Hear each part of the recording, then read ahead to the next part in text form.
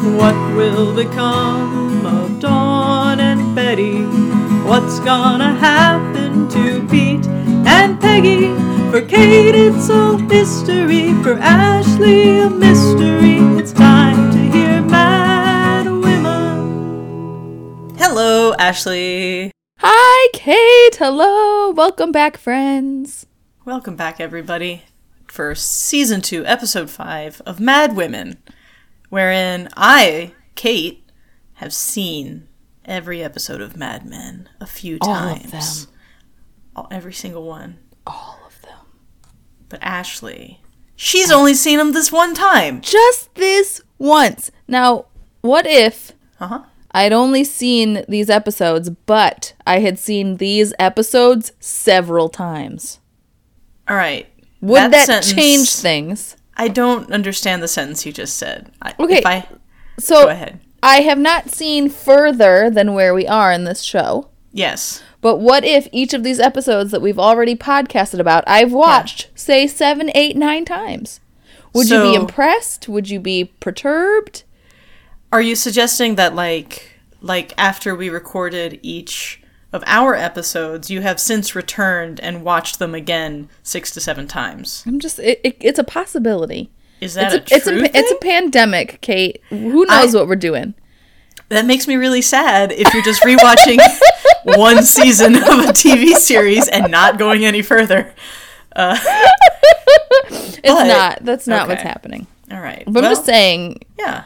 We keep saying I've only seen it one time, and we don't know that that's true. All right. Stop putting me in a box. Ashley has only seen this episode once. Or maybe not. She hasn't seen any more than this one. I don't know what you want me to say. I would love to use inclusive language so that you don't feel like... I want this to be a safe space for you, and I just need your help. Okay. Yeah. You know what, Kate? It's fine. Yeah, okay. I'm just being silly. It's okay. I'm just doing a goof. You do those. I hear, speaking of goofs, that you had an oopsie whoopsie for us. Yeah, an oopsie daisy. Now, oopsie daisy. This was for... Is that what I called them last time? An oopsie poopsie? I can't remember. A whoopsie daisy. I think I called it a whoopsie daisy. I feel like all of these are the same. They're the same. They're all exactly the same. Now listen, this was for both of us. Oh. It was when you were talking last episode about 30 Rock. You were reminded of the scene with Alec Baldwin, and who you called Jane Krasinski, and I was like, yes, that's right. Yeah. That's totally correct. You nailed it. No. Yeah. Jane Krakowski. Okay. Is her name. Because John Krasinski. John Krasinski is Jim from The Office. Okay. Yeah. Krakowski. So that's our oopsie poopsie. Yeah. Thank you for bringing that up, because I've listened to that and I still didn't get it. What was going through my mind, and the reason that I was afraid I was saying it wrong, was because I always want to say Jane Kaczmarek, who was played the mother on Malcolm in the Middle. Right.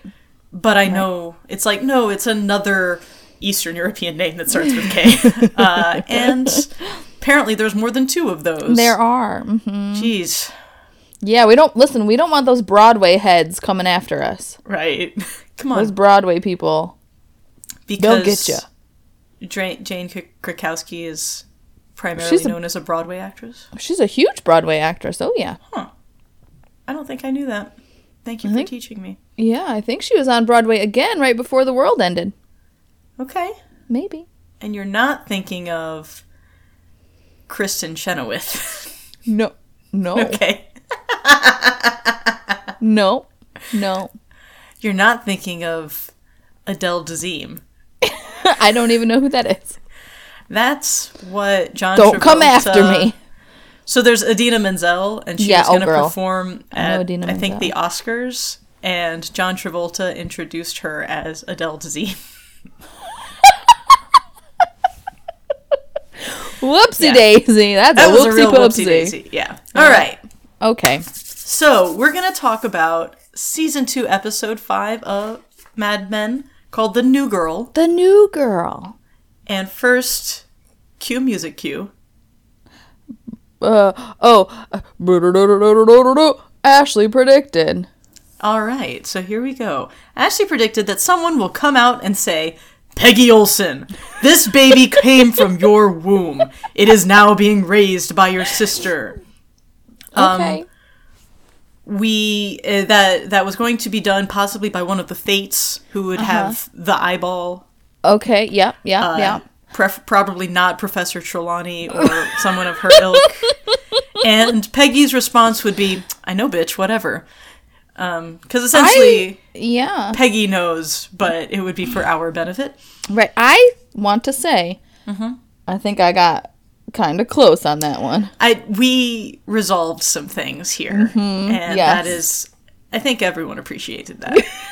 I have things to say about that also. Oh, I'm sure. But additional predictions, Betty can't turn off human emotions. So when something is funny, she's laughing uncontrollably. When she's surprised, she screams in terror. When anyone is attractive, she wants to get it on. And shenanigans will be had based on this behavior. The boy, Bobby, shows up to Don's office and starts taking his clothes off.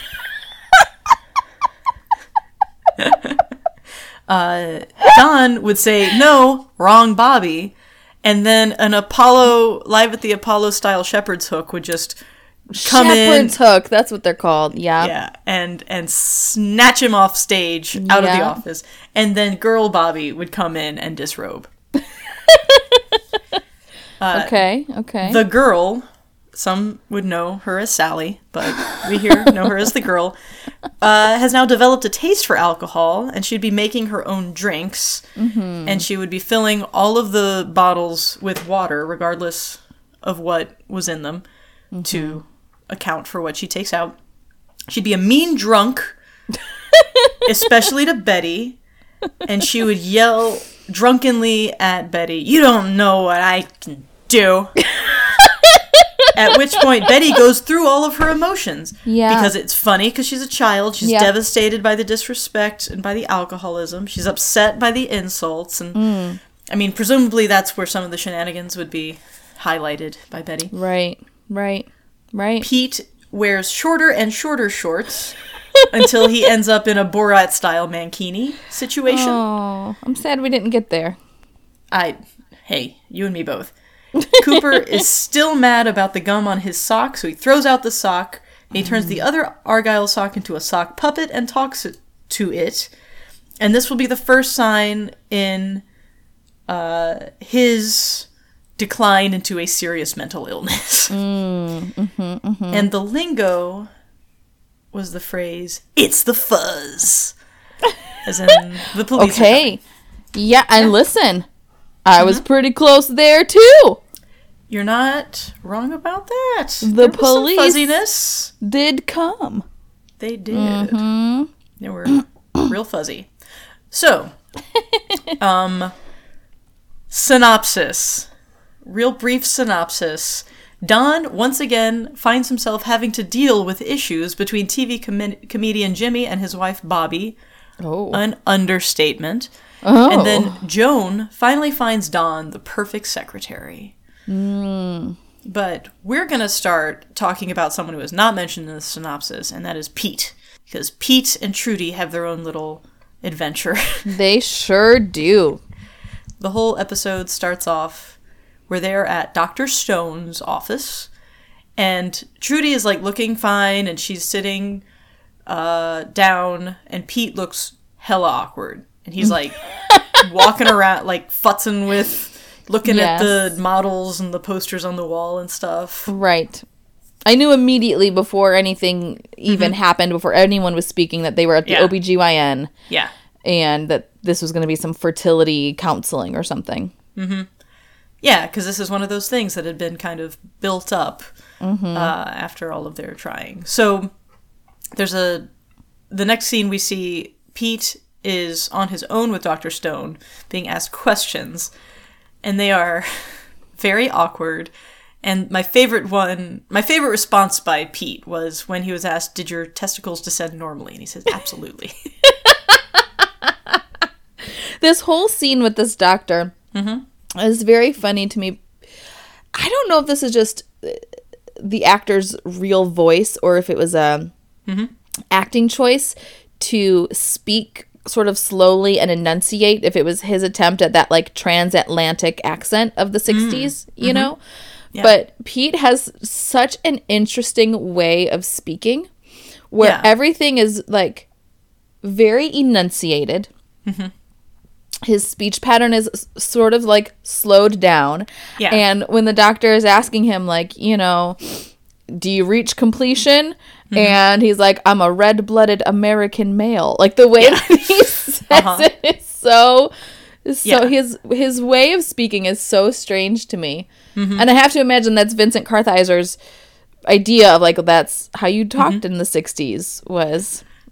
And with the kind of education and social class that he's a part of, particularly. Exactly. That, I mean, even when we were kids, I remember being taught, like, I remember my, like, 3rd grade teacher saying that contractions, you use them because you were lazy. I don't know that she didn't use contractions, but just, there was definitely a high value placed on enunciation and speech in certain circles. I remember hearing a podcast, like an interview with Rich Sommer, he plays Harry Crane, and he is in a lot of, he's involved with, like, the comedy community in LA and is on a lot of funny shows. So he ends up on comedy podcasts that I listen to. But I remember him saying that you had to stick exactly to the script in Mad Men. And if you said can't instead of cannot, they would, like, stop and make you do it again. Right. Like, they definitely took a lot of time. They wanted it word perfect. Mm-hmm. That was also true on the Gilmore Girls set. Oh. It was very famously known that you had to be absolutely word perfect in the Gilmore Girls set or on set. There was no messing around with those scripts. And same thing, like if it said cannot, you say cannot. You do not say can't. Very much word perfect. So word perfect Pete he's very jovial about everything. He's very jaunty at all times in his in this episode, and he has this little conversation that gets kind of serious with the doctor about how he kind of doesn't want children. Right. Like he gives these reasons, like what man doesn't want a child like he's supposed to, but then there's the bomb and he says when you think about the world right now. And starts naming all these reasons. One part of the scene that I loved was so they talk about this, like, the bomb, and when you think about the world right now, and the doctor says, do you worry about the world? And he says, occasionally. He, like, very enunciated the occasionally. But then the doctor says, are you around? And do you work around x-rays or anything like that? And he says, oh, no, I'm in advertising. We got a Xerox machine. I love this idea that they're so new to the idea of a Xerox machine that it might cause infertility. That's always what guys think of. Cell phone, it used to be a big thing, like keeping your cell phone in your pocket. Microwaves. Just any technology, guys, I mean, everything that happens, guys are like, how will this affect my dick? That's so true. That is their number one question. That is in so this world. True. When those 5G towers were coming up, they were like, first it's giving us COVID, second it's making us sterile. Exactly. That's what's happening. That's why they care about tighty-whities and shit. Exactly. Anyway, speaking of men, I don't know, Pete, like they get to the subject of his father who just died, and Pete says that he just tries not to think about him and considers that maybe he's the end of the line, which... He has a brother who is married, so I'm not sure how that makes him the end of the line, but he agrees to drop off a sperm sample and just, like, I guess the nurse was going to call him, and he just says, whenever she's free. Yeah, I loved that line. Yeah. I loved it. And he's so tickled by himself in that joke as well. Yes. He makes that biggest grin. He's just like, aren't I a devil? Yeah. And the next time we see him, it's when she's free. And he's in the bathroom. And it's like they make a really big point, I feel like, to emphasize this is the most, like, the least it is an office building. Like, the lights are bright, everything, the background is white colors, and you can hear street sounds. Like, you hear a lot of car noise. Yeah. And then he looks through the magazine. Like, he has a little cup, and he's got this pile of magazines. I wrote down all the names of the magazines. Did you catch them? I didn't catch all of them, but I caught the one that seemed very much out of place. Yeah. So it goes, first it's Nudie Facts, the factual story of contemporary nudism. And then International Nudist Tour Guide. And then U.S. News and World Report, 20 years later, the true story of Pearl Harbor, as Japanese tell. True story of Pearl Harbor.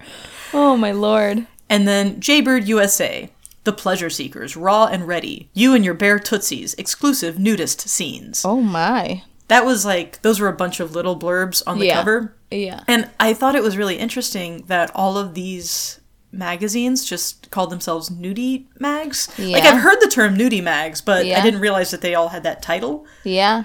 And then I started looking into the history of, like, adult magazines in the United States. Because I was like, was there some law that was passed that allowed, because pornography has a long history of regulation in different ways. Right.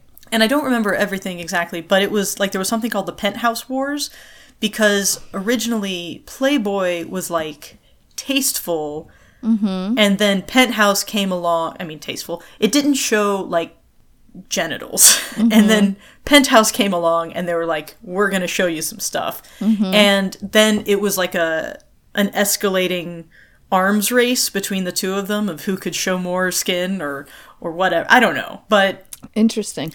But Penthouse didn't come out till like 65 or something. So I guess before that, it was more just like, they weren't running afoul of the censors by not putting in more stuff. I don't know. There's a lot of other like information about it, but I just thought that was interesting. I was surprised when they didn't have an old school Playboy in that magazine pile. Yeah. I thought for sure once we saw these, and I knew they were called nudie mags. I was like, as soon as we see these nudie mags, we're going to see Playboy in there. But I was very surprised that there wasn't. Yeah. They couldn't get the rights. They couldn't get the rights. Yeah. So we don't see anything after that. He does pick that last one that seemed like the most juicy one. And then the last scene we actually see with him, he's walking in all jaunty after work, and Trudy is putting dinner on the table. And asks him how he's doing. And he says, spectacular. Duck called Bert Peterson a mongoloid. What a leader of men. Oh, my Lord. Yes, called him a mongoloid. Which is, of course, not an okay term. No. But it's also like, this is what he comes home and tells his wife about. Is like this little weird spat that his, boss told someone else. And Bert Peterson... I don't know that we've ever met Bert Peterson. That's like a name that gets thrown around. But then Trudy brings it back to what's clearly on her mind, that the doctor had called, and the sample was quite viable. Quite viable. And he is elated. Yeah. He is so happy that his boys are swimming. I didn't even know the boys were swimming. Yeah. Now he does know. Now he knows. Uh-huh. Right. They're able to leap tall buildings in a single bound. And so, Stone can blow up your ovaries or do whatever his cutting-edge plan is. Blow up your ovaries. Oh my God, I love that line. That is wild. So, like... Yeah, he does not understand why Trudy would at all be disappointed in this news or feeling any kind of way. Yeah, he is... no sense of the fact that, like, that means the problem is you. Right. He's such a dick in this scene. Yeah, he really is. And she says, Peter, I can't believe you. And he's like, you had to know this was a possible outcome. And so here is Pete getting mad at Trudy for being mad. Like, he's making himself some kind of victim instead of supporting his wife. Right. And then he's like, he finally has the conversation with her that he'd had with Peggy and that he'd had with Dr. Stone, but not her, his own wife, that like, why do we have to have these kids? I was having a great time, weren't you? Right. He's like, we can't travel, we can't go to the movies. Yeah. And she's over it. Yeah. And he says, I just did a very private thing in a very public place for you.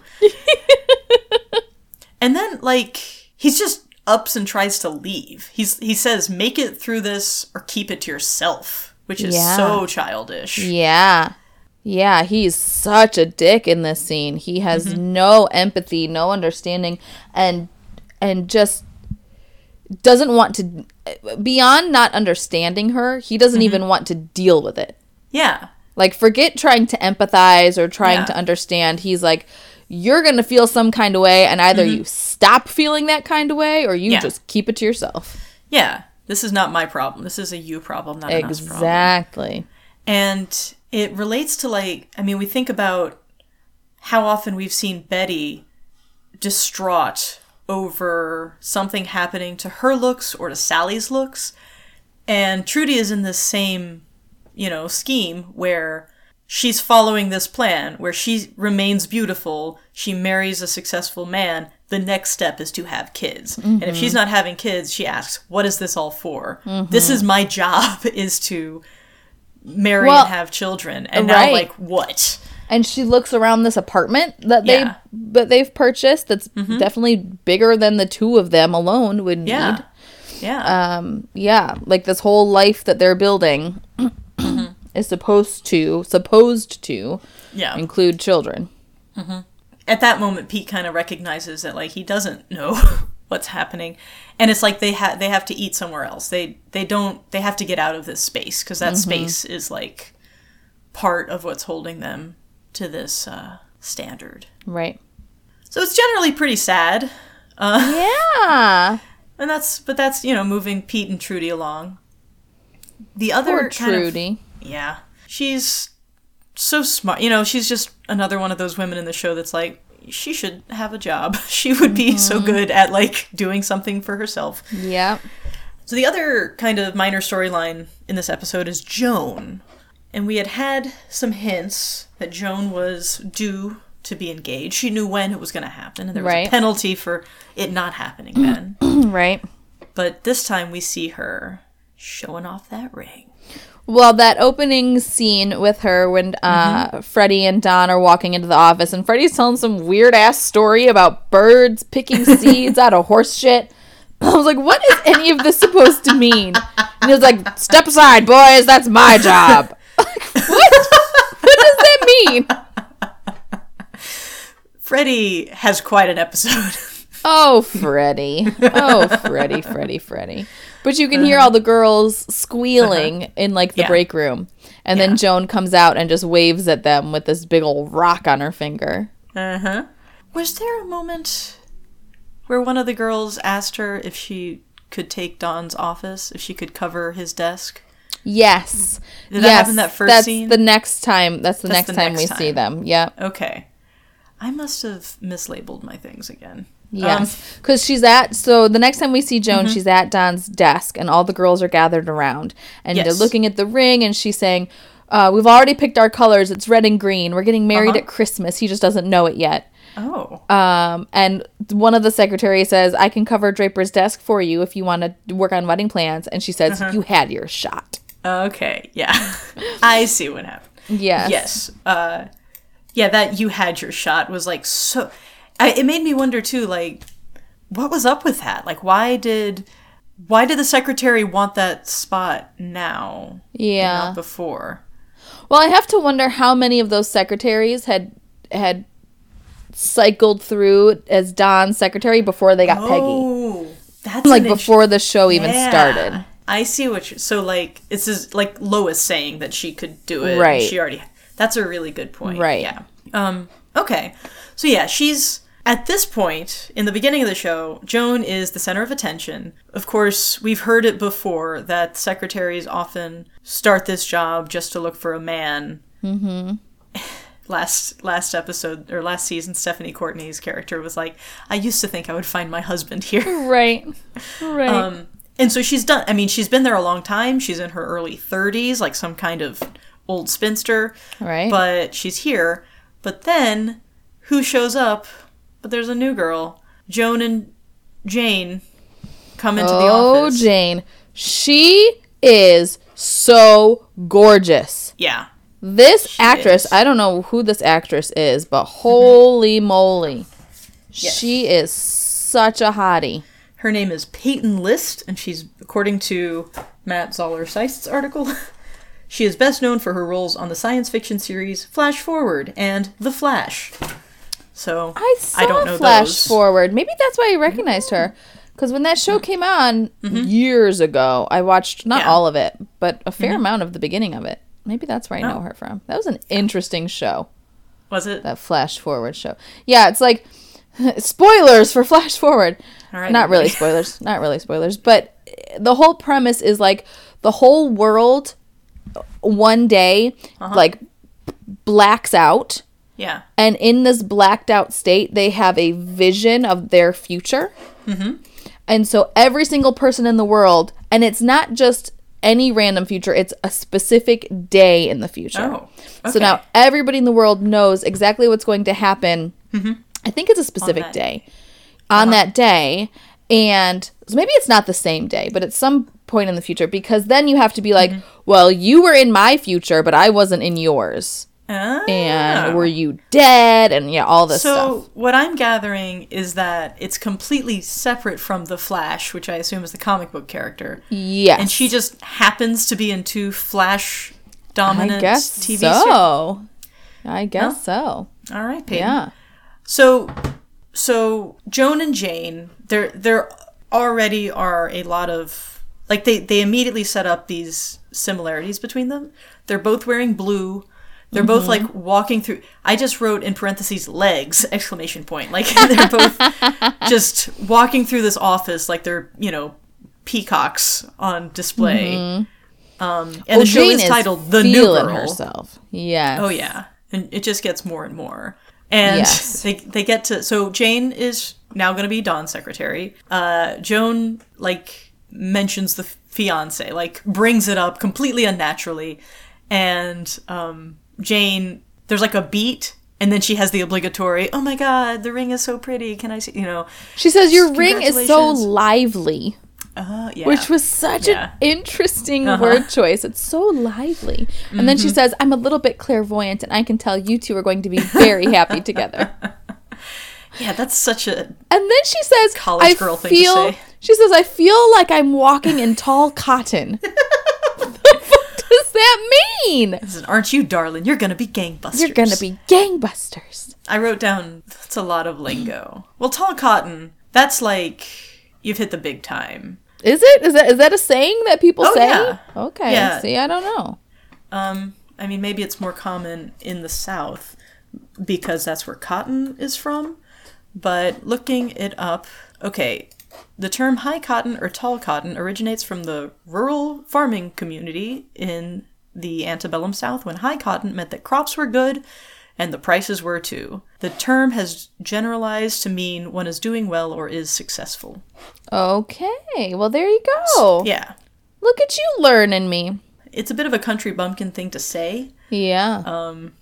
And also, I mean, so between your ring is lively, yes. You'll be very happy together, I'm walking in tall cotton, she's like buttering Joan up. This is like, these are the things that you say to your boss on the first day of work. Oh, yeah. I also liked that Joan said, I've been offered a few, and this is by far the best. Yes. When it comes to the wedding rings, or engagement rings. And I'll point out also, like, yeah, go ahead. I was just going to say, she looks and seems legitimately happy. Yes, about the ring and the engagement. But she has mentioned this guy a couple times, and, like, we saw them making out on Valentine's Day. And she has expressed, like, little to no excitement about the guy. That's true. When they were making out, she wasn't even paying attention. She was watching Jackie O. That's right, true. So, but yes, she is, like, this was a long-term goal, and she is very happy to have gotten it. And then I know you love non-diegetic music. I wrote the music, it was like this, I wrote Tiki Bar, because it was these drums and, like, this primal, like, all of this really energetic music that was not... During the Joan and Jane scene? And specifically at the end, when all the men just start coming at them. Yes, I remember what you're talking about, yes. Yeah. All of these men are, like... Very primal. on the prowl. Yes. And it's the beginning of that. Except for one guy who comes in, and his name is Don Draper. He barely even acknowledges Jane exists, and then he says, I'm not paying attention anymore until they're here a month. Until they're here a month. That's right. Because Ken is like, did you see that? Were your eyes open, Donnie boy? We all want to get it. Yeah. That's what he was saying. The boys, they're a fan of Jane. Oh, boys. So the next time we see Joan, who are these people? So there's this wonderful cut when we go from Pete looking at the nudie mags and picking one up and preparing about to Roger, jerk it. About to get down to business, to Roger with a paddle ball, just like whack, whack, whack, whack, whack, whack, whack, whack. Oh, yeah, with his hand going up and down, right? He's just sitting down, his hand is leaning just going over up and down. Yeah. Behind his desk, by himself in his office. Yeah. That, what did Matt Zoller-Seist refers to it as one of Mad Men's funniest transitions. Yes. A cut from Pete perusing nudie mags in the doctor's sperm sample room to a close-up of Roger's hand whapping a paddle ball. Yeah. So that was delightful. It was delightful. And I love that Joan says, you can hear that from outside. And Roger says, nobody knows what I'm doing. It's good for mystique. So he wants people to think that he's jerking it. Yeah. I love it. And I'll also just put this, just a note. We've been tracking weird shit that we cut to Roger doing whenever we see him for the first time. Or, right. This time it was real weird. Yeah. But he starts, like, lecturing her on how unhappy she's going to be. And, like, what are you gonna... He asks what's wrong with him. As if Joan couldn't catch, like, a whole good person. Right. Yeah. Rude. And she asks him, are you being a concerned daddy? I loved his penny analogy. He says, I'm going to tell you the same thing I told my daughter. Yeah. Put a penny in a jar for each time you make love in the first year of your marriage. Take a penny out for each time you make love the second year of your marriage. You know what you're going to have at the end of that all? What? A jar full of pennies. Oh my God. Sorry that you ain't getting it from Mona. It's so, like, selfish, because also, you're the one that gave up Joan. Right. It's your problem. And she says, I've always been faithful to whomever I was with. Yeah. So do we take that to mean that when she was fooling around with Roger, she wasn't fooling around with nobody else? I think so. Which is interesting because the night that Roger had the heart attack... Exactly. He swore her off after that, but she had been with another guy that night. Exactly, that old dude. So what does that even mean? I don't know. Had they broken up before that? I don't know. But she does say that she assumed that Roger was unhappy with Mona. It wasn't that he just wanted anyone else. I don't know. She says, I always assumed you were unhappy with Mona, not the whole idea. That's what it is. Yes. Yeah. That she didn't realize, right. She didn't realize he was so poo-poo on marriage in general, that he just didn't like Mona. But at the same time, last episode, he was friggin' pushing his daughter to set a wedding date, so... Yeah. Men ain't shit. Especially that man. Roger's a mess. Yeah, he's a mess. But can we just say... Yeah. Joan in that blue dress. And when she walks away at the end of that scene... just her ass. All I can say is dat ass. Oh, Joni. Yeah. Yeah, whenever she leaves Roger's office, they always give us Roger's point of view, which is right on that booty. Just that tush. Yeah. He did suggest that she would stop working when he got married, and she says that she wouldn't do that. So, but also she doesn't seem 100% certain about it. It's almost like it hadn't really occurred to her. Right. Like, she assumes that she'll work. She didn't ever plan to leave. So, the next time we see Joan, there's a bunch of lurkers, but they're not around Joan anymore. They're around Jane. And they're just, like, a bunch of dudes that we don't even know hanging around some filing cabinets. And Joan comes in and says, unless one of you needs help finding a dead client file, I suggest you pitch your tents elsewhere. I love it. Which is very, like, forward. It's Joan. Of course it's forward. She ain't fooling around. It just felt like strong language, but also, you know what? The 60s are happening. Well, it was a double entendre. Yeah, but it's a very specific one. It is very specific, but it's like they're setting up camp in front of this girl's office, and also their wieners are hard. So that's right. It was both. It's perfect. She tells, I think I learned this word from this scene. She tells Jane, your décolletage is distracting. Yeah, you didn't know that word before?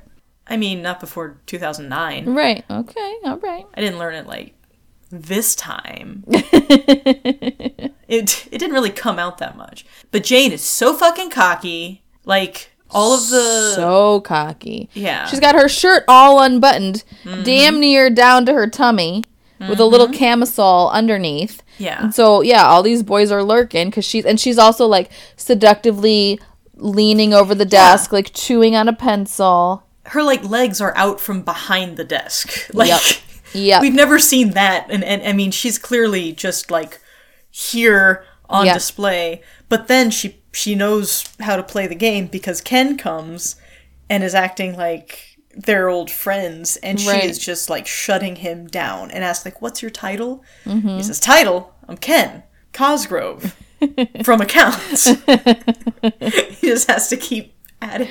And then he asks her to like a show, and that's when Freddie opens the door Freddie. and plays Mozart on his zipper. On his fly. And it's such a long amount of time of him just grabbing his pants and playing his zipper. And they're just looking at him, and then he goes, it's Mozart.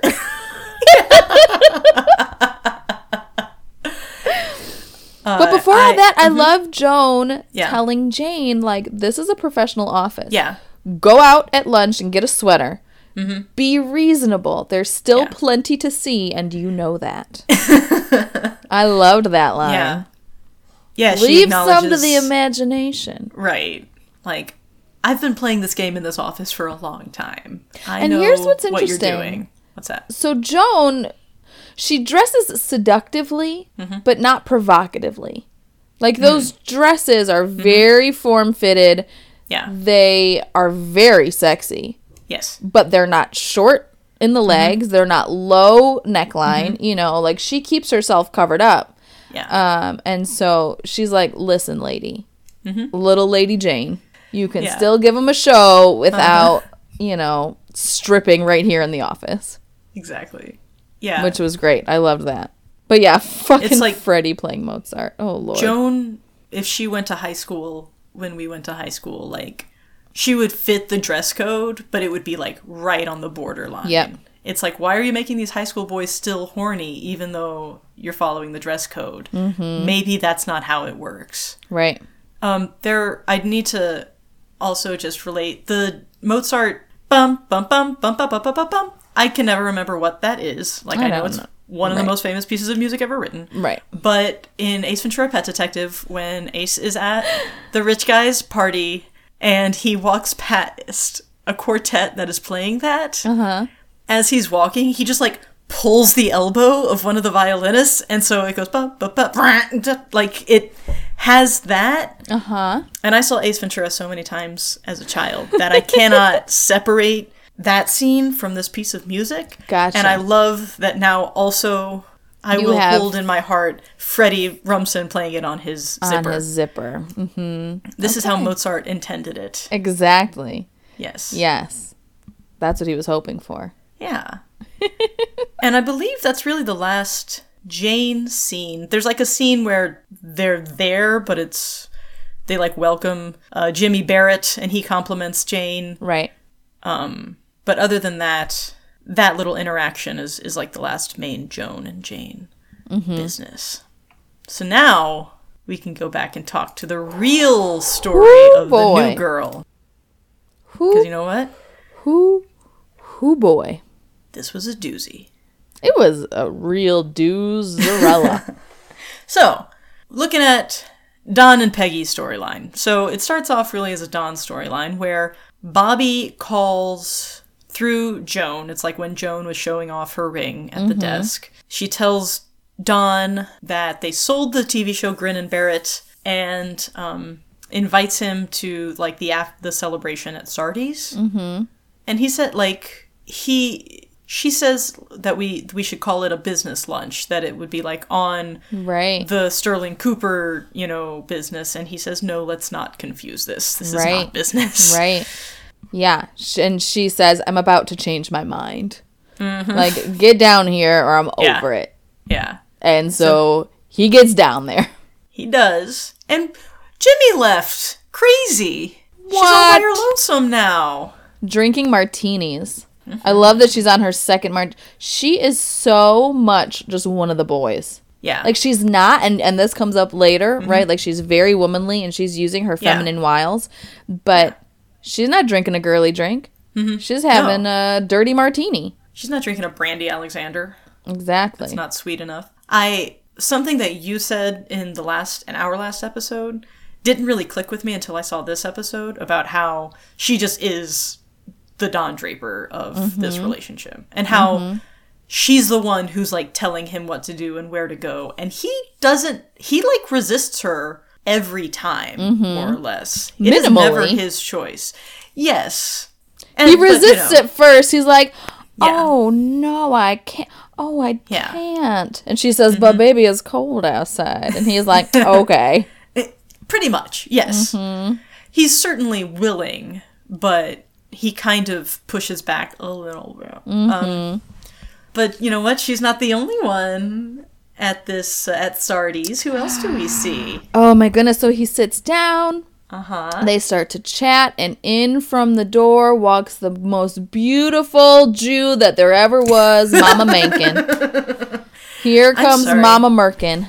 It's Mrs. Katz. It's Mrs. Katz now. That's right. Yeah. With his... How much... I guess there's been like a year plus that has elapsed since the last time. I was like, how'd she get married so quick? But then I remembered, we in 1962 now.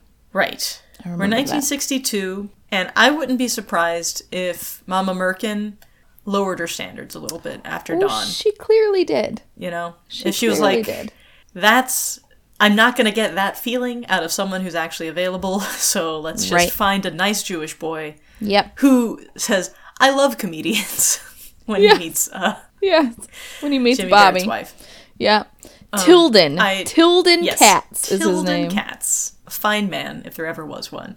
I was reminded of the Bob Dylan song, Just Like a Woman, that one of the final verses says, when we meet again, introduced as friends, please don't let on that you knew me when I was hungry and it was your world. And I felt like that's very much describing Don and Rachel. Yeah. Don is so flustered. Mm-hmm. He is so flustered. Because he never gave up on her. He wanted her. Like, she gave up on him. Right. And now he's in a relationship that he has a lot less power in. But also, Rachel took the power away. Yeah. So... With Rachel, he really, really wanted her. He really wanted her. And with Bobby, he doesn't really want her. Yeah. He's just kind of going along with it. Mm-hmm.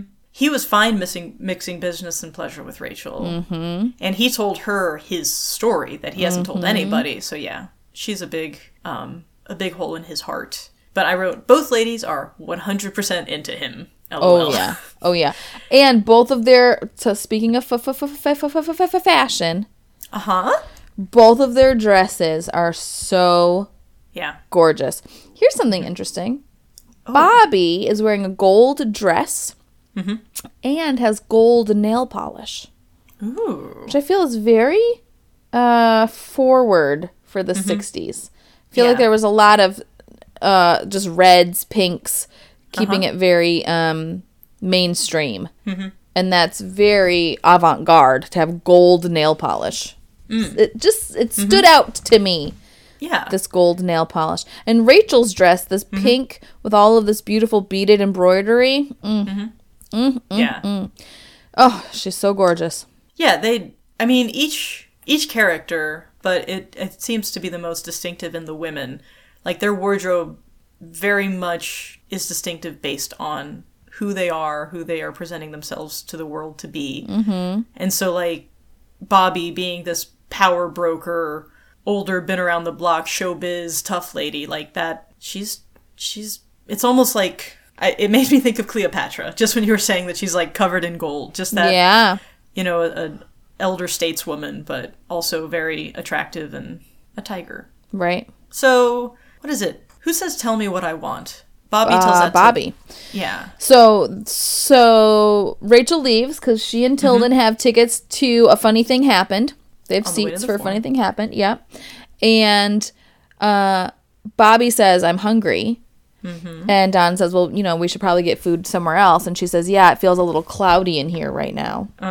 Yeah, because Tilden had no idea what was going on. Right. Rachel and Bobby both knew exactly what was going on. Exactly what was going on. Neither of them were at all tricked or exactly uncertain. Yes. Yeah. And so Bobby says, tell me what I want.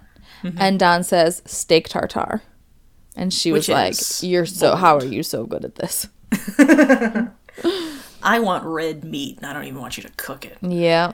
Gross. And then, like, at some point they start talking about doing the negotiations, and I, dear listener, I watched this episode like a week ago, and so my notes are not as complete. I assumed that my memory would fill in some blanks. So they do start talking about negotiations, but here's what's interesting.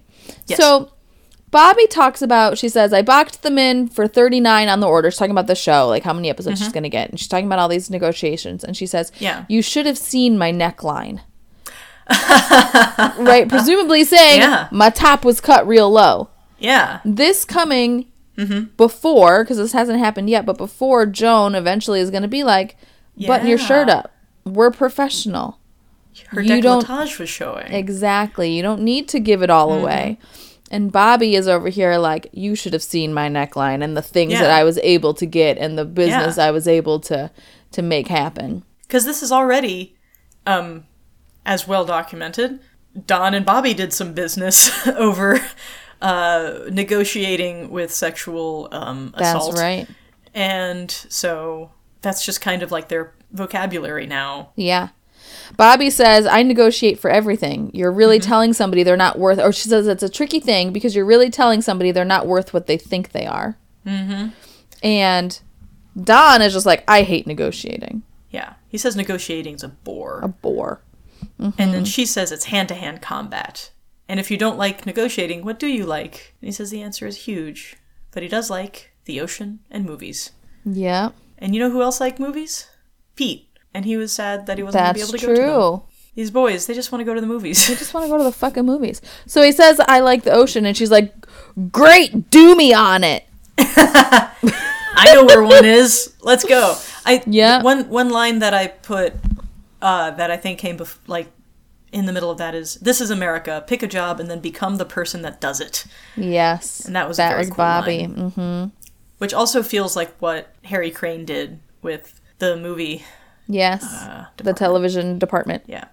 Yep. So they head to the ocean. Yes. Cut to them in the car. And it's like, it felt like Cruella de Vil's car that's like on fire all the time. Like that's what I felt. There was just so much like energy. On fire? And isn't that Cruella de Vil like in the cartoon?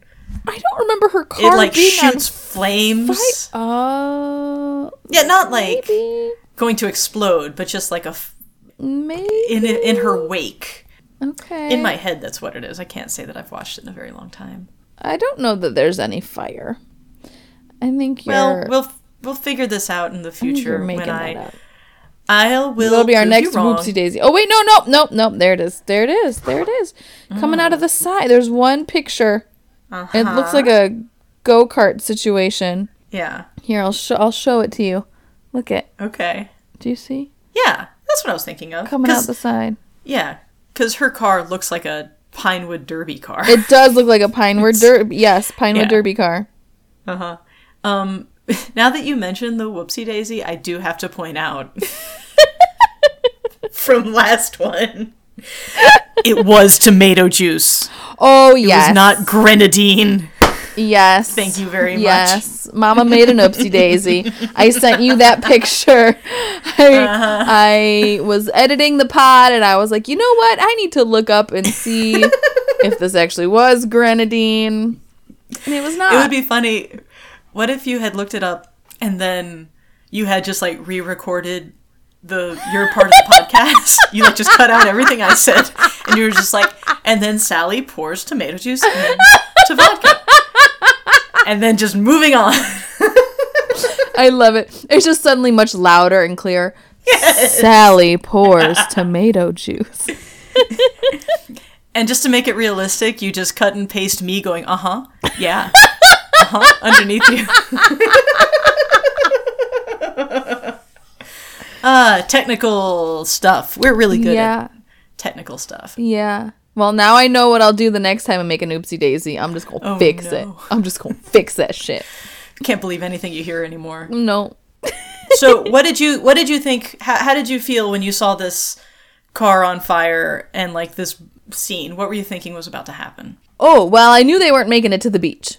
Okay. As soon as Bobby pulls out this bottle of whiskey, I was like, oh, they ain't making it to the beach. Something's happening. And she just keeps asking him different things that he likes, and he seems so out of it in this scene. Yeah. Just very out of it. His eyes are just like glazed over, and he's like over. And he says, I don't feel anything. She says, at one point she says, I feel so good.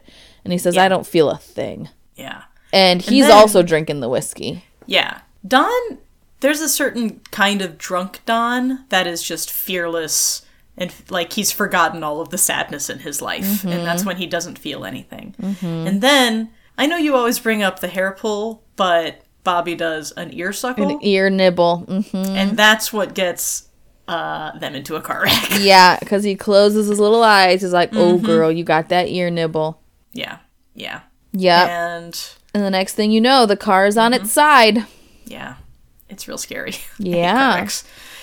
And then we see Don at the police station. And well, here's what's interesting. Yes. Not interesting, but was a nice kind of historical. What's the word I'm looking for? Like timely. Yeah, sure. You know, when they do things right with the era. Not anachronistic. Yeah, I guess. Whatever the opposite. There's a word for it. Yeah, there's a word for it. I'll put that in. I will just say the correct word please. Here.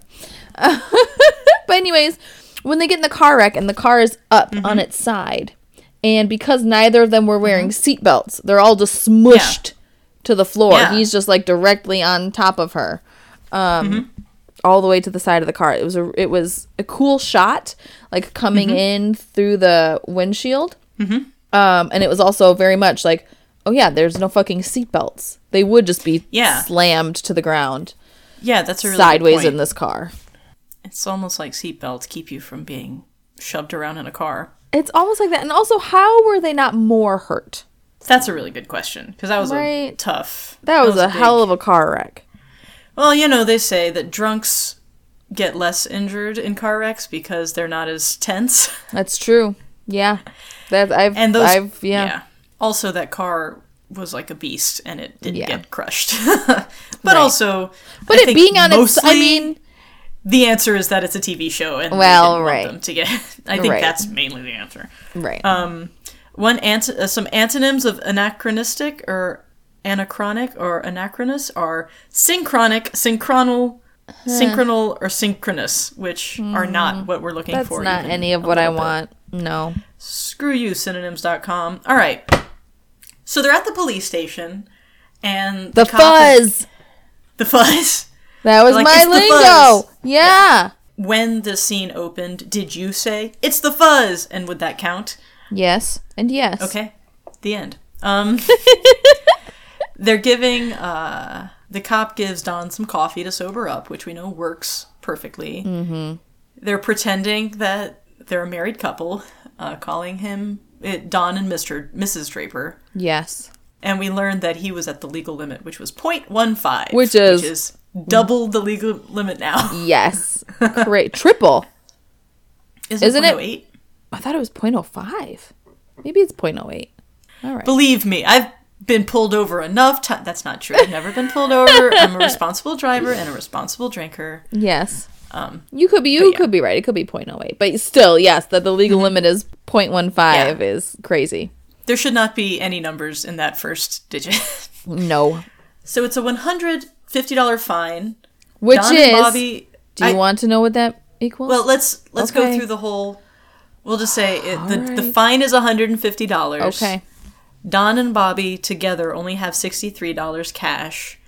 And Don offers to send $500 the next day. Mm-hmm. But the officer rejects this bribe. Mm-hmm.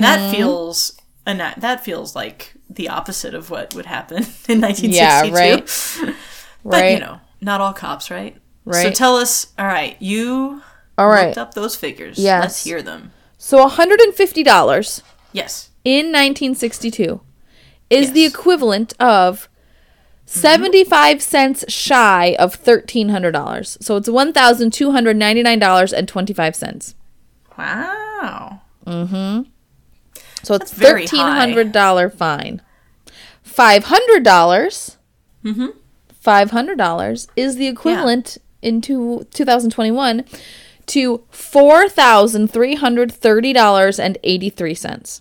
Wow. That's la amula.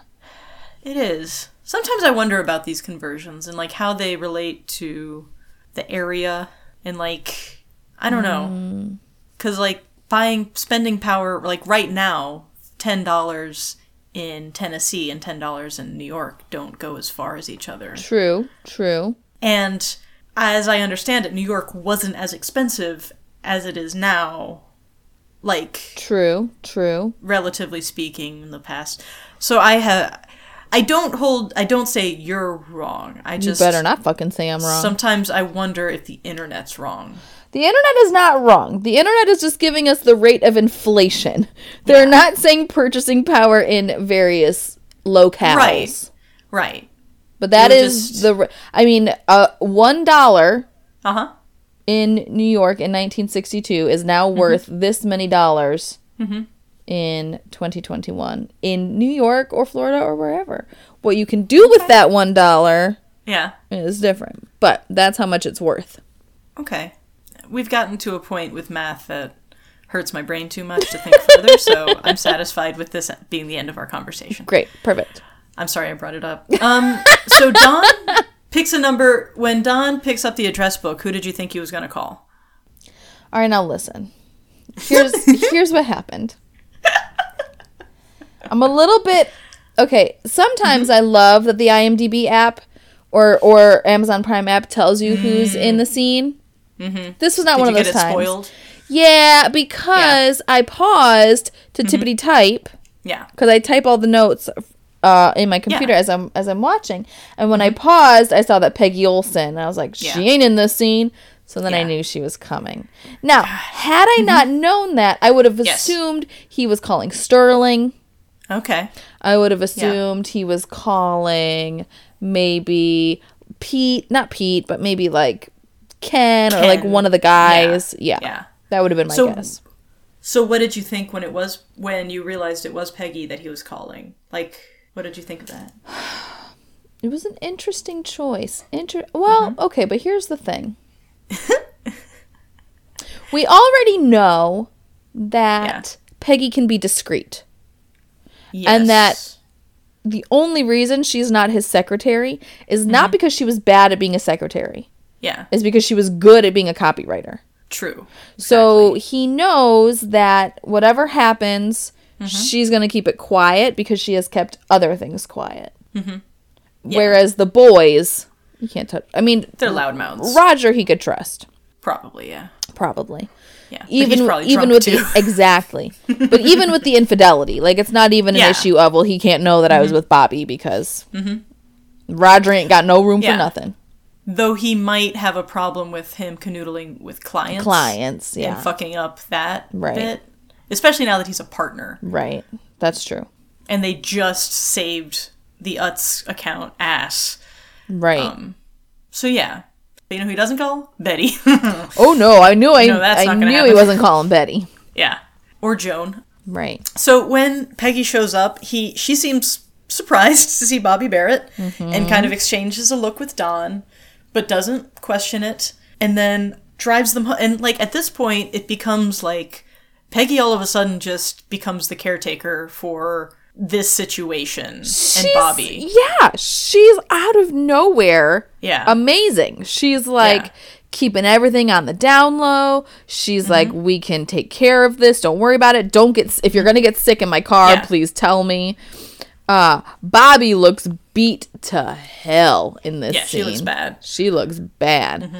And it's not just her car, it's her brother-in-law's car. Her brother-in-law's car, right. And she had to put in $2 of gas. Right. And so she's like putting out little kind of passive notes that she's been put out. Right. And I think we see later that Don doesn't really pick up on them, but Bobby does. Oh, yeah. Bobby can tell what's happening. And I also noticed, in a minor fashion note, that she's wearing gloves to drive. And I thought that was... she?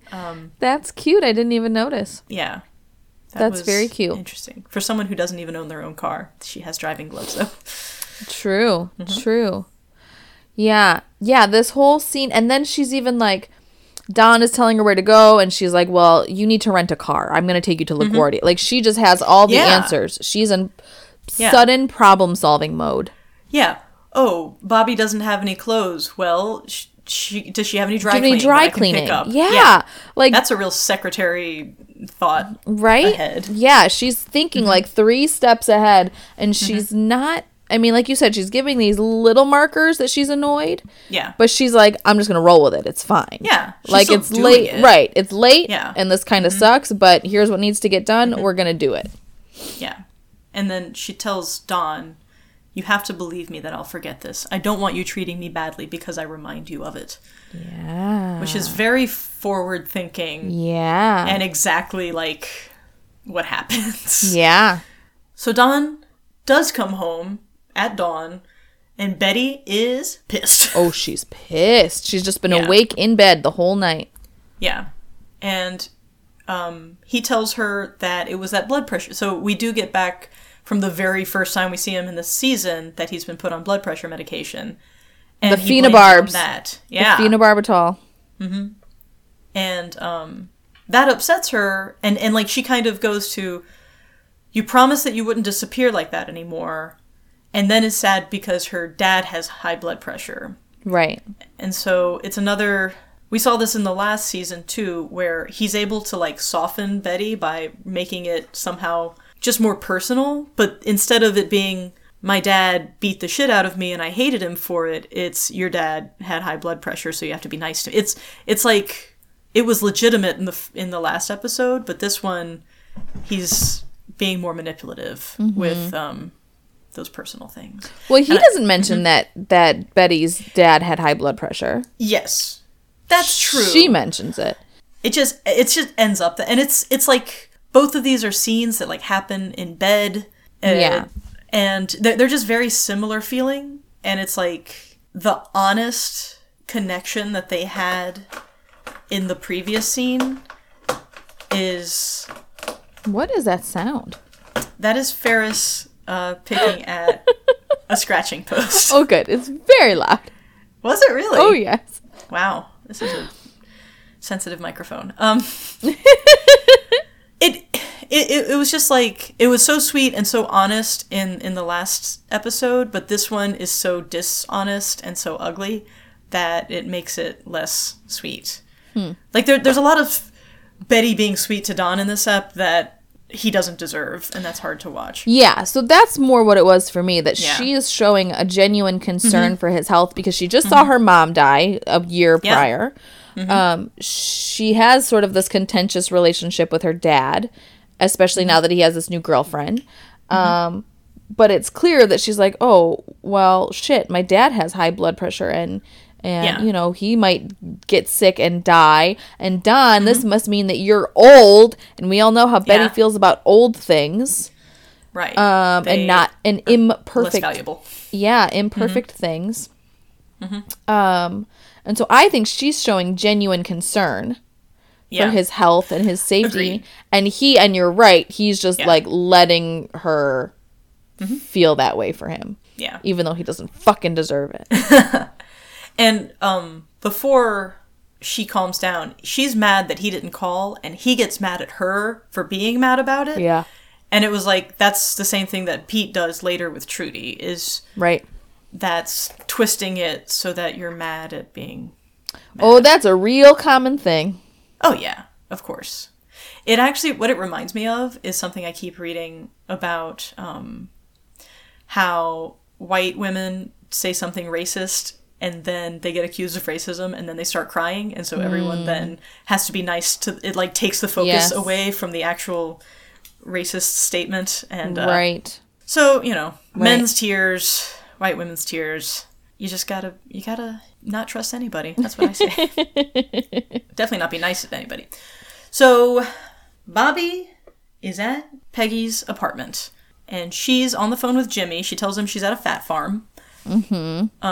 Which is one of many references that Bobby makes to the way she looks. Yes. And the way other people look. So even though she's like this tough broad who has gold nail polish, she's still, you know, Marilyn. Most women would love to have Marilyn's problems. Yes. She's really judgy about all women. Yes.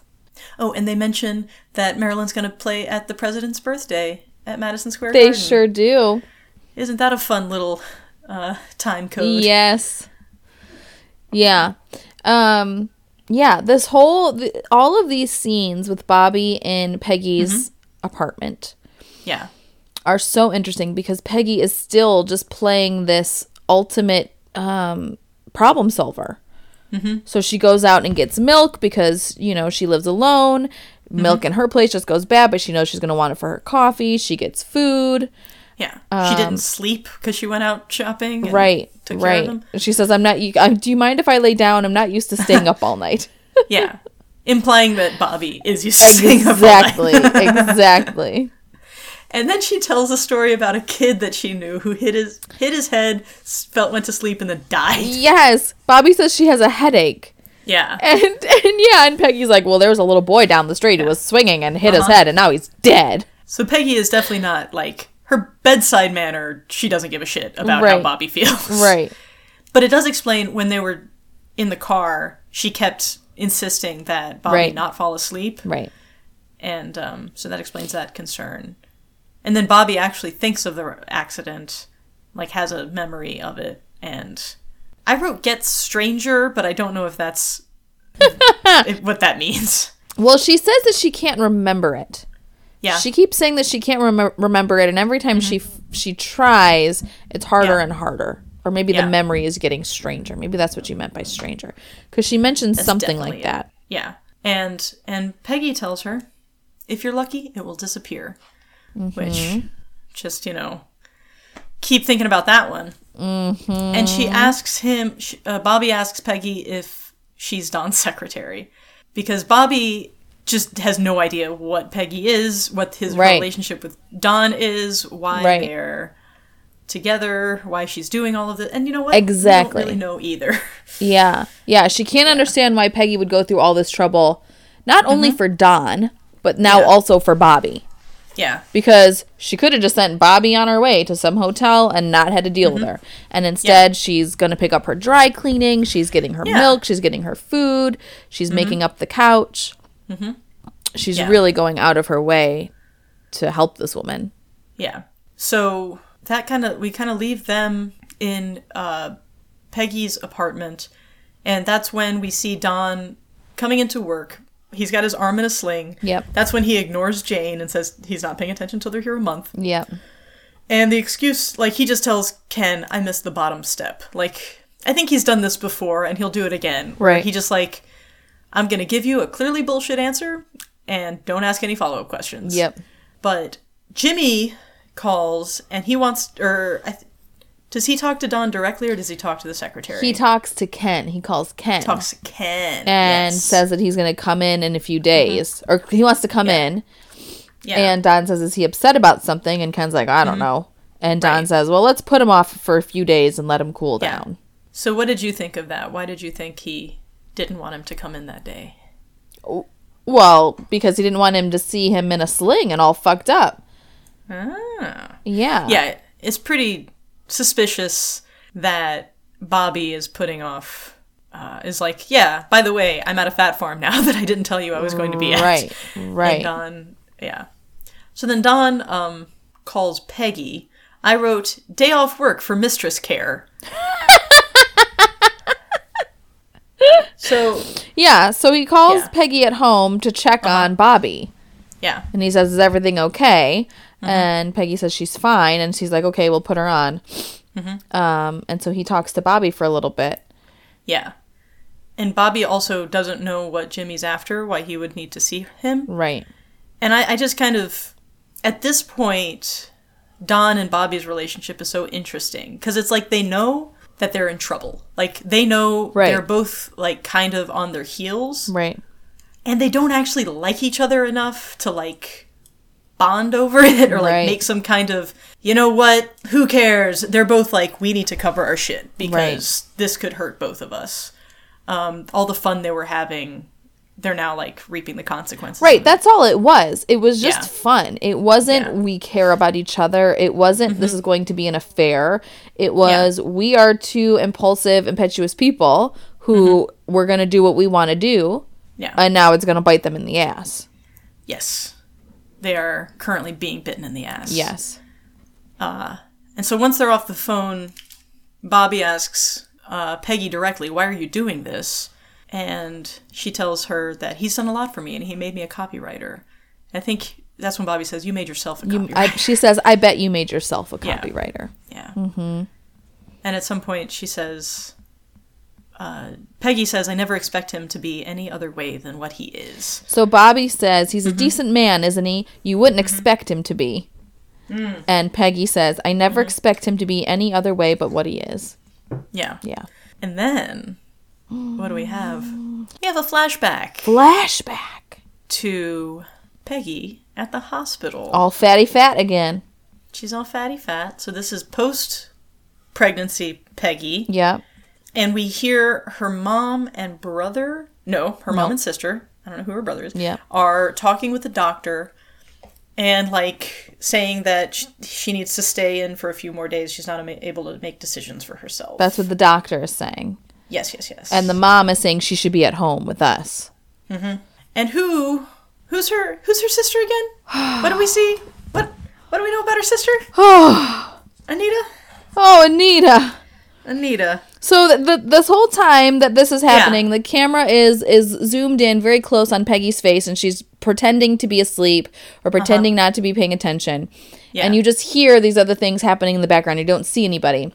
Yeah. And then the camera cuts over to the family and the doctor, and there is the sister, pregnant as can be. Pregnant as can be.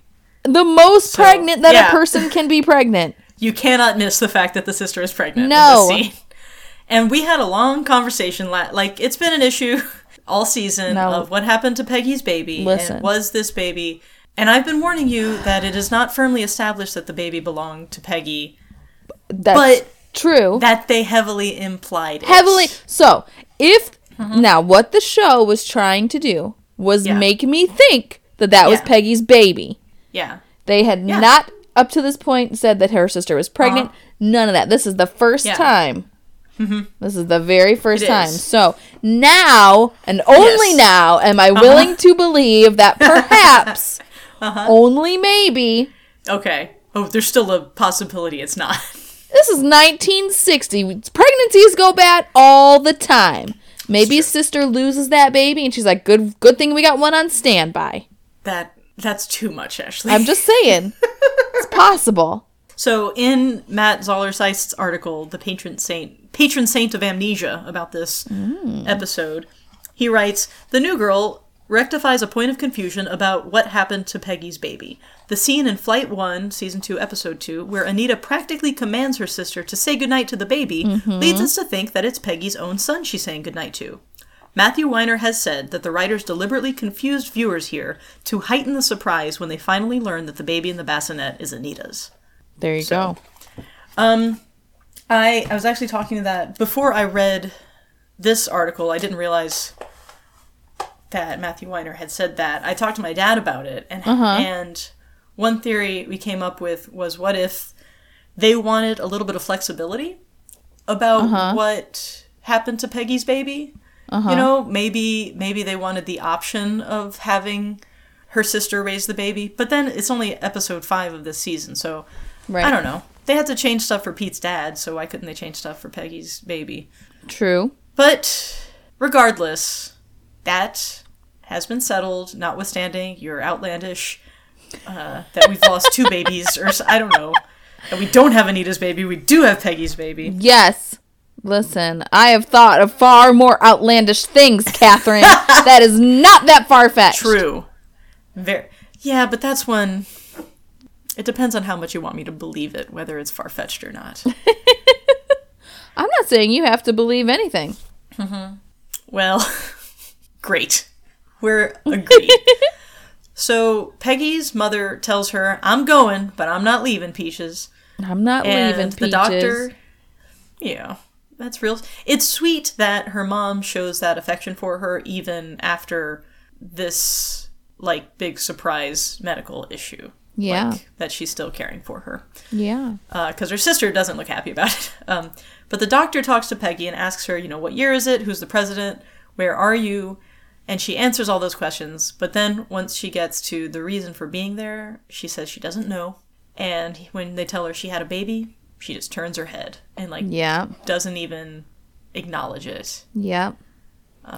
Yeah, she insists that she doesn't know why she's there. And then she says, I don't feel like myself. And he says, we have you on meds so that you'll be relaxed and talk to us. Which is a red flag. Right. What the hell do they have her on? Right. And then, he mentions a baby, and the whole world falls away for Peggy. Nothing else exists. Yeah.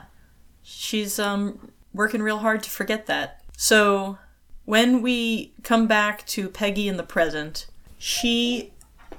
Which, I want to note something. Yes, please. When we come back to Peggy in the present is immediately following Joan in that royal blue dress and her big blue ass in Roger's office. And Peggy, we open in this scene with Peggy wearing the exact same color blue sweater. Oh. Look at that. Exact same royal blue. Which was very interesting, this connection they're making between these 2 women. Indeed. Because they have no real interaction in this whole episode, but this is definitely a woman-highlighted episode, and... Yep. Okay. Anyway. I wrote, Peggy changed again, because I feel like every time we see Peggy in her apartment, she's in a different outfit. Yes. But I didn't actually write down what she was writing. And then I wrote, awkward conversation, and that Bobby is more interested in Peggy than vice versa. Yeah, so this is when they're talking about how Peggy went out to get the milk for her coffee. She doesn't have it because she lives alone. And that, it's nice to have company there. Bobby's talking about how she's going to cover the purple shiner with green eyeshadow. Yeah. And they're having this kind of, like, just kind of friendly conversation. And immediately, they get a few lines in, and then Bobby's like, so are you in love with him? Yeah. And Peggy's like, no. And Bobby says, it's not a ridiculous question, so are you? And Peggy says, it's a personal question, and I've already answered you. Which is such a good response. I want to write that on an index card and keep it in my pocket so that, like, I can remember those phrases. There you go. And Peggy won't ask Bobby the same question. Like, right. She doesn't care. But Bobby tells her that you're so young and beautiful. And Peggy says, I'm not your competition. Right. Which is so true. Yeah, Don isn't into younger women the way Roger, Carlton are. Don is very much into established, older, strong, very strong-willed women. Yeah. So Peggy, who is young and only just starting to come into her own, is not what he is interested in. No, it's... And Don does we've seen him treat her like a colleague and they're almost like friends. I mean, he called her to bail him and his mistress out of the drunk tank. Right. And it's not because that is not her job. She is not his assistant. She is not his secretary. So, right. I mean, it's just Bobby just doesn't understand, and we'll find out a little bit later kind of what Bobby is missing. But, the next time we see them, it's right after Freddie plays Mozart on his zipper. Bobby is making up her eye. It's healed enough that now she's just going to put makeup on it. And she's trying to, like, pay Peggy back a little bit with counsel. And I wrote, she's trying to counsel Peggy to be a boss bitch. Yeah. And that's how she's showing her appreciation. Yeah. And just asking Peggy, like, what do you actually want? And telling her you have to start living the life of the person you want to be. You have to, you can't be a man, don't even try. Be a woman. It's powerful business when done correctly. Yeah. Yeah. Another instance of find the job you want and be that person. Same thing that she told Dawn. Yeah. Start living the life of the person you want to be. And I'm thinking also that Joan had told Jane, had, like, given her, this is, if you want to be the office strumpet, here's what you can do. I've walked this road before. And Peggy doesn't want to be that kind of woman. She wants to be a business person. Right. And Bobby is giving her, you know, she's been there before. And because we've talked about how Peggy has been very brusque and very kind of short with people. Right. Ever since she became a copywriter, especially. Right. And this is Bobby saying, like, you don't have to try to be the tough guy the way men are. You can be feminine, you can be a woman and still be an equal. Right. You don't have to be a man to be an equal. You can be a woman and be an equal. And she specifically tells him, you're never going to get that corner office until you start treating Dawn as an equal. Yeah. And then we see that later in the episode. Yeah. Because she starts to do that. And it breaks through to Peggy. Like, she's kind of kept her distance from Bobby and kept a wall between them, but this is, like, finally she kind of, because she stopped talking about looks and about who are you kissing, who are you sleeping with, who are you in love with. She's talking about being, like, an individual, more strong woman. Right. So the next time we see Bobby's gone and Peggy is cleaning up after her in her apartment, and we have another flashback. Mm-hmm. And what did you think of who showed up in this flashback? I knew it was going to be Dawn. Okay. I knew as soon as she was having this conversation with Bobby about being in love with him, and she was like, he helped me a lot. You know, he was really there for me. I was like, oh, there was all that time that she was gone from the office. And clearly Dawn must have had something to do with it. He knew something. Yeah. Clearly he knew something because she wasn't just fired. Because she got a promotion and disappeared. Exactly. Right. So I knew when she's like, is that really you? Are you really here? I knew it was going to be Dawn in the hospital at her bedside. Yeah. Peggy's mother had told Dawn that Peggy had tuberculosis. As if that was supposed to lessen my concern. Right. Your mom said you were quarantined. Yeah. And so he asks her, what do they want you to do? And what does she say? Like, I don't want to do it? Or he says, what's wrong with you? And she says, I don't know. And he says, what do they want you to do?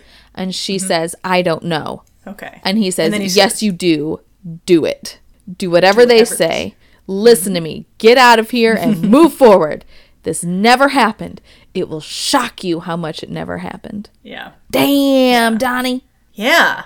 And it's so interesting because now we know that Peggy was paraphrasing Dawn earlier when she told Bobby that if you're lucky, you'll completely, you'll forget it. Right. And we also know that Dawn has pretended things never happened. Oh, yeah. That's his favorite thing to do. Uh-huh. Do whatever they say. Just do it. And then they're back in the office, and it's after Bobby has gone, and Dawn is, like, chastising her in front of other people for not doing the work that she was supposed to do when she was taking care of Bobby. Right. And I said Dawn treats Peggy like she didn't just save his ass. Uh-huh. And then she stands up for herself, and she's like, $110 might not be a lot to you, but it's a lot to me. $110 is in 2021 money is $952.78. Wow. That's a lot of moolah. That's a lot of money. To just hand over to somebody, some fucking rich white man. And we see that Dawn has already... He's so good at forgetting stuff. He says, when you try to forget something, you have to forget everything. Right. And then Peggy says, thank you, Dawn. Not thank you, Mr. Draper. She'd been referring to him as Mr. Draper. But now they're Exactly. equals. Even earlier in that scene, she called him Mr. Draper, and now all of a sudden he's Don. Yeah. That's a big shift for someone, who was just a secretary. Right?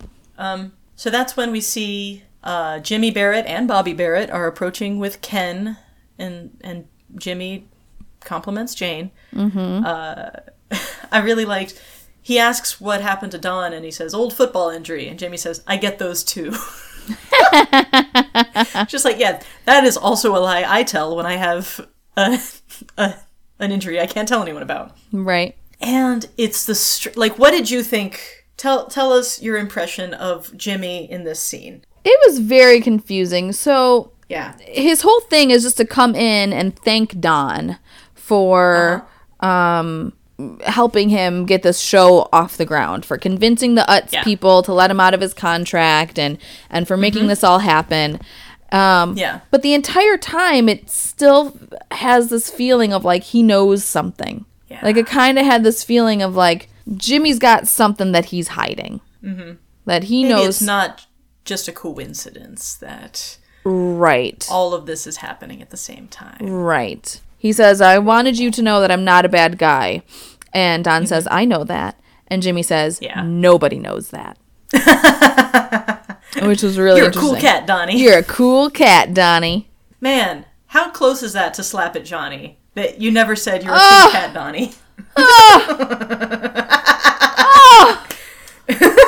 Oh, my whole world is crumbling right now. Why in all of those Johnnies did I never say Donnie? What the hell is the matter with me? I'm such a monster. It was right there. It was right in front of me the whole time. Yeah. Wow. This is a personal correction that I'm reminded of from last episode when I said that yak milk had killed my cousin. And I didn't say lactose intolerance. Oh, God. What's the matter with us, I just want to apologize. Kate? We are failing Big everyone time. right now. Big time. On behalf of Mad Women, dear listeners, we apologize. We resolve to do better. My favorite is that you call them dear listeners. Every single time you address anyone who could possibly be listening to this, it's dear listeners. Yeah. It feels and very... it's not a salutation. It's a term of endearment. Yeah. It's based off of two things. One is a vague memory of like Victorian novels that occasionally would address dear listener or some kind of reader, dear reader. Okay. And also, I've long been fascinated by how you refer to Kim Jong-il or Kim Jong-un as dear leader. I think it's that. How I specifically. Yeah, you. How you fucking love the dictator of North Korea. And you're always like, dear leader. It's something like that. I don't know. Yeah. But I like to refer, like, I think, now that I'm thinking of it, that's how I would, when I was in Weight Watchers, I would refer to our leader as dear leader. Because I was in it like, with my dad. And that was based on one of the Kim Jongs. Yeah, that's a different kind of dictator. The Weight Watchers leader. Yeah, the bitch telling me that this apple was too big, but this apple was better. Nay. I don't need you policing my fruit. Dear leader. Lady. Dear leader. We've got like one scene left.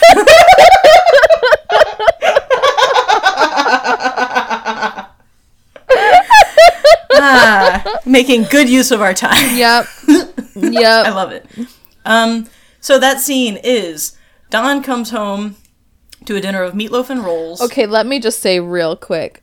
Okay. When they open on this scene and they're like scooping out the meatloaf or the mashed potatoes, whatever it is. Uh-huh. Whew, the Foley in this scene made me so uncomfortable. Really? It was like just the most disgusting like slap noises. This is not the diegetic sound that we're looking for. No, that's not what I want. So the children immediately yell, "Daddy!" Uh-huh. And I have a question about this because I feel like every time anyone enters a room or Sally enters a room, she just yells either Polly or Daddy. Like, she always is yelling Daddy. Yes. Is this what children do in real life? Well, yes. Okay. When I come home, Yeah. that is what my children... Mama! Okay. Yes. That's what I wanted to know. Yes. That's sweet. And it's very sweet. Yeah. It makes me feel real good. I kind of do that in reverse with my cats.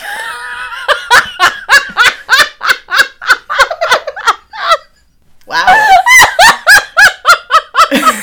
I'm surprised you didn't just know that already.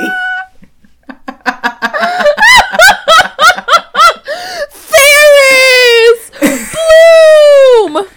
Yeah, that's right. Oh my god. That's what I do. Oh Lord. All right. So, Don, looking for the salt. Betty won't let him have salt because his blood pressure's too high. Yep. And Sally asks, "Why can't Daddy have salt?" And Betty says, "Because we love him." Because we love him. And that's got Don feeling some kind of way. Yeah.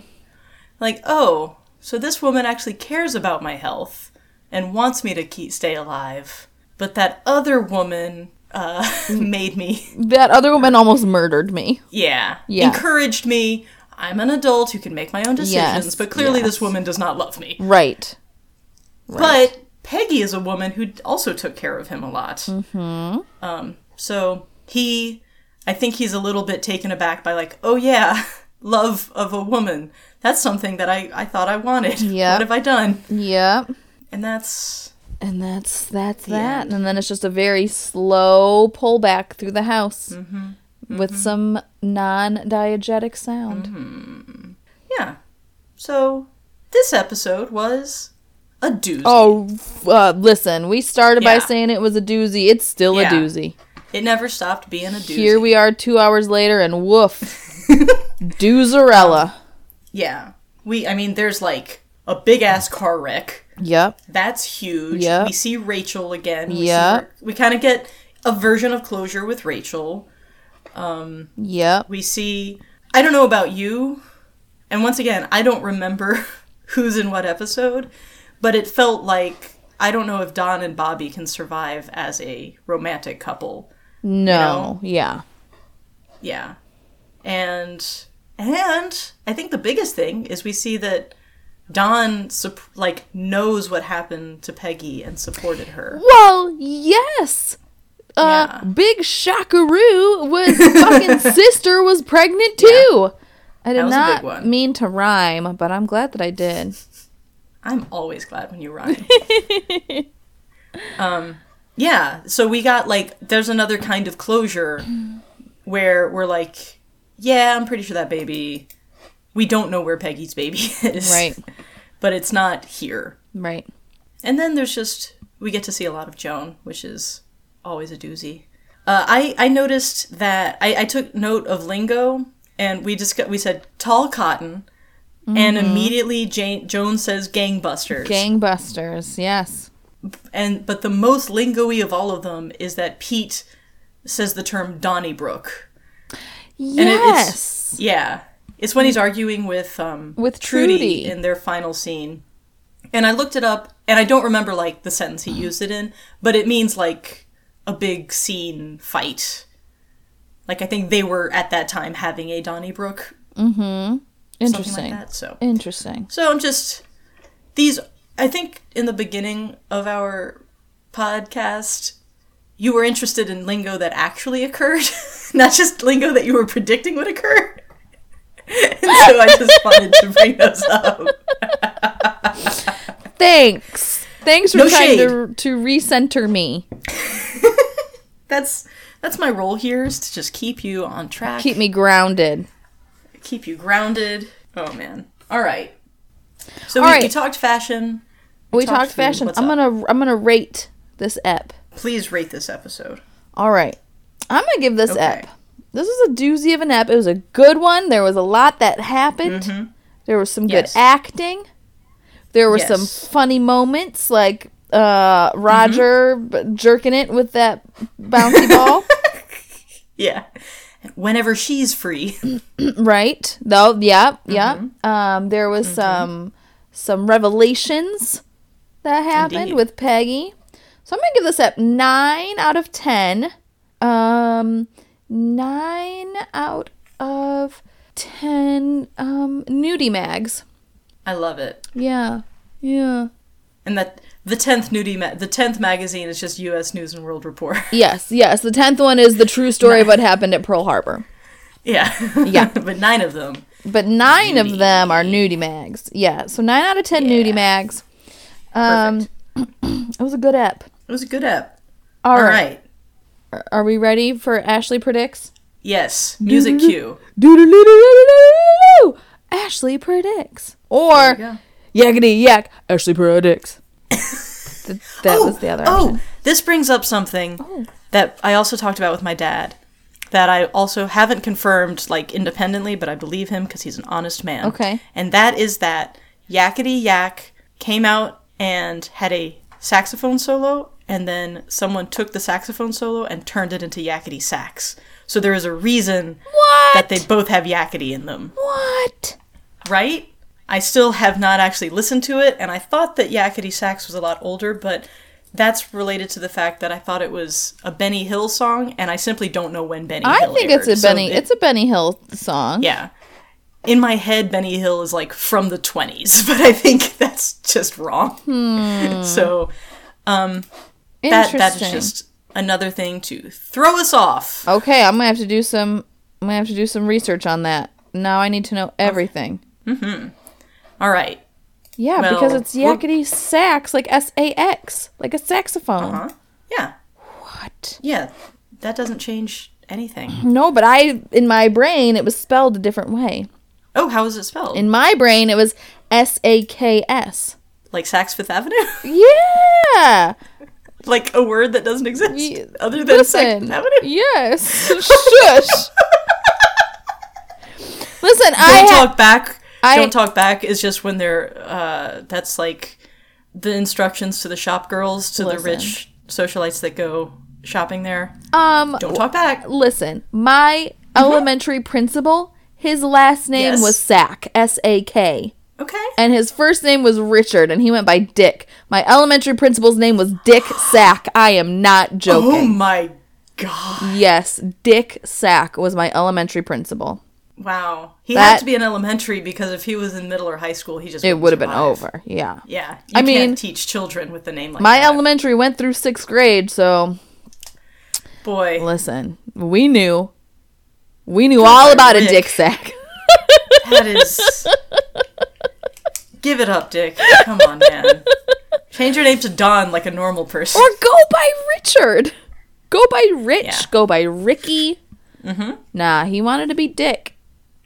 Dick Sack. So, listen. Wow. That's where my brain went for Sack. Pervert himself. He was a nice guy. Mm-hmm. Yeah. I guess I knew that it was sax because it's a saxophone that's playing. That was my clue. Okay. Now listen, we can't all be musical geniuses around here, okay? Jeez. Sorry. All right. Ashley predicts. Let's Lord. go. Okay. I'm going to cut all of that out.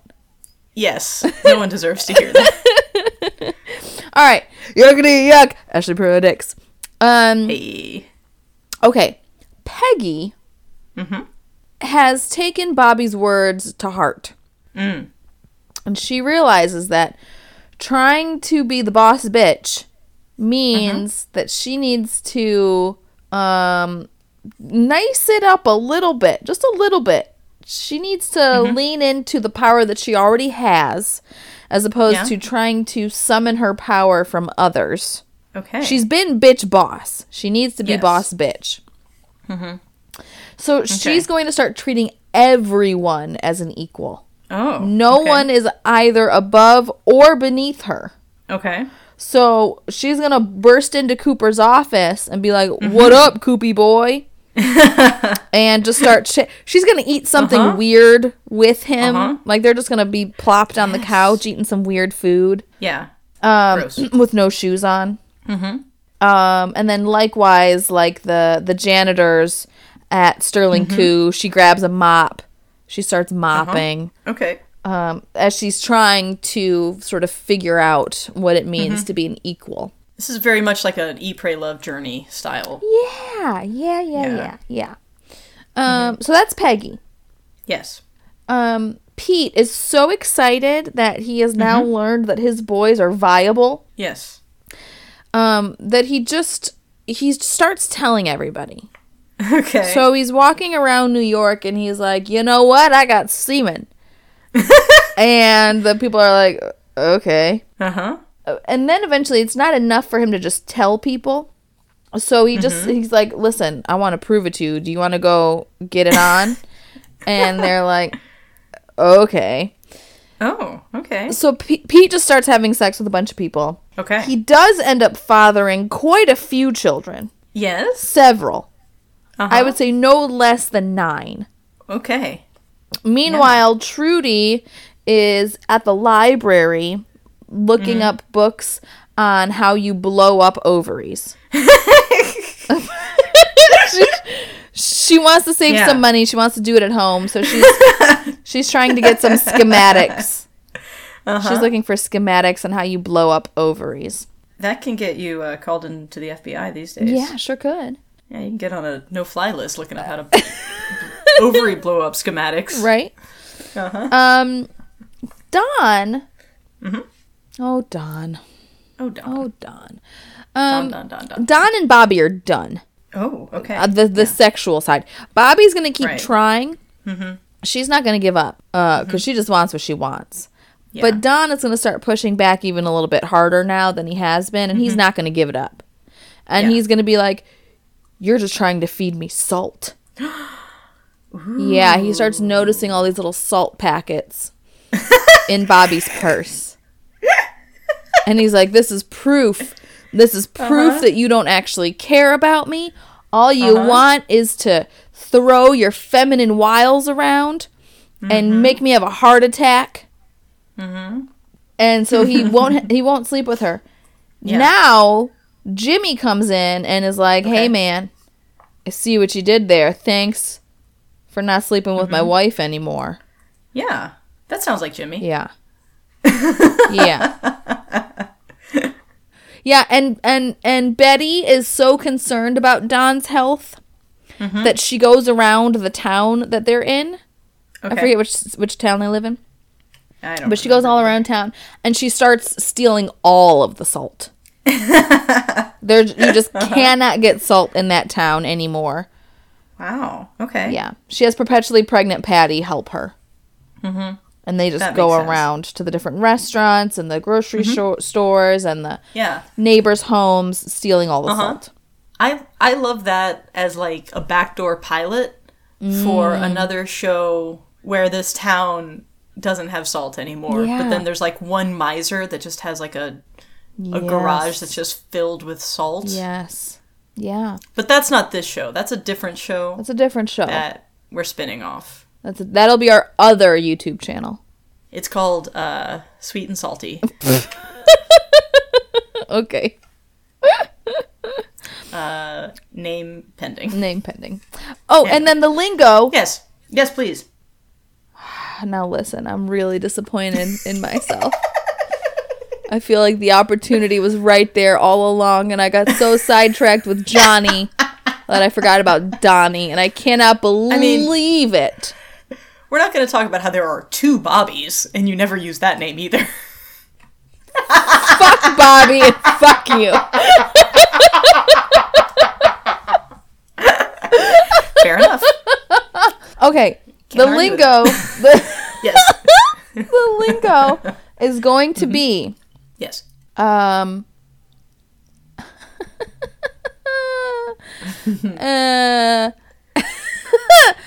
baby. Wow. Okay. Yeah. All right. I'm going in a completely different direction. Clearly I was not nailing it with the 60s. You're going just simple. I'm going a different totally different direction. 90s. I know. Network TV. I know. You know what? If it happens, you're going to be like, you're amazing. Hey, baby. Yeah. Hey, baby. Now, if someone says, hey, baby, does that qualify? Yes. Okay. I'm going to take it. Just making I'm sure. going to take it. Hey, baby. Hello, child. Okay. Or, hey, baby. All right. Those are the 3 possibilities. Yes. Hello, child. Hello, Sorry. child. Spoiler alert. I'm not in the next episode, so the likelihood of someone saying hello, child is reduced significantly. Yes. That is how I address children. I know it is. Yes. Also, animals. No offense, children. Yeah. Yes. Okay. All right. Well, I think we stayed on track and we took care of business here. And thank you all for listening. Thanks to all of our fans, not just my parents. We love you all. We love you all. And feel free to interact with us on all of our social medias. If you have a fun fact that corrects one of us. If you find a whoopsie daisy, you let us know. Or just like, you know, somebody's married to somebody and we didn't mention it yet. Yeah. We like those. If you want to send me any 60s lingo. Ooh, yeah. For me to start contemplating how to fuck up, I'll take it. I'll take it. Yeah. So, thank you again. Rate, review, and subscribe to our podcast. And until next time, Merry Madmen to all, and to all a good night. I'm nailing Thank you for listening to Mad Women. Mad Women is engineered by Ashley Davis, music by Kate E. Britt, and graphics by Dylan Anderson. Follow us on Twitter and Instagram at RadMadWomen.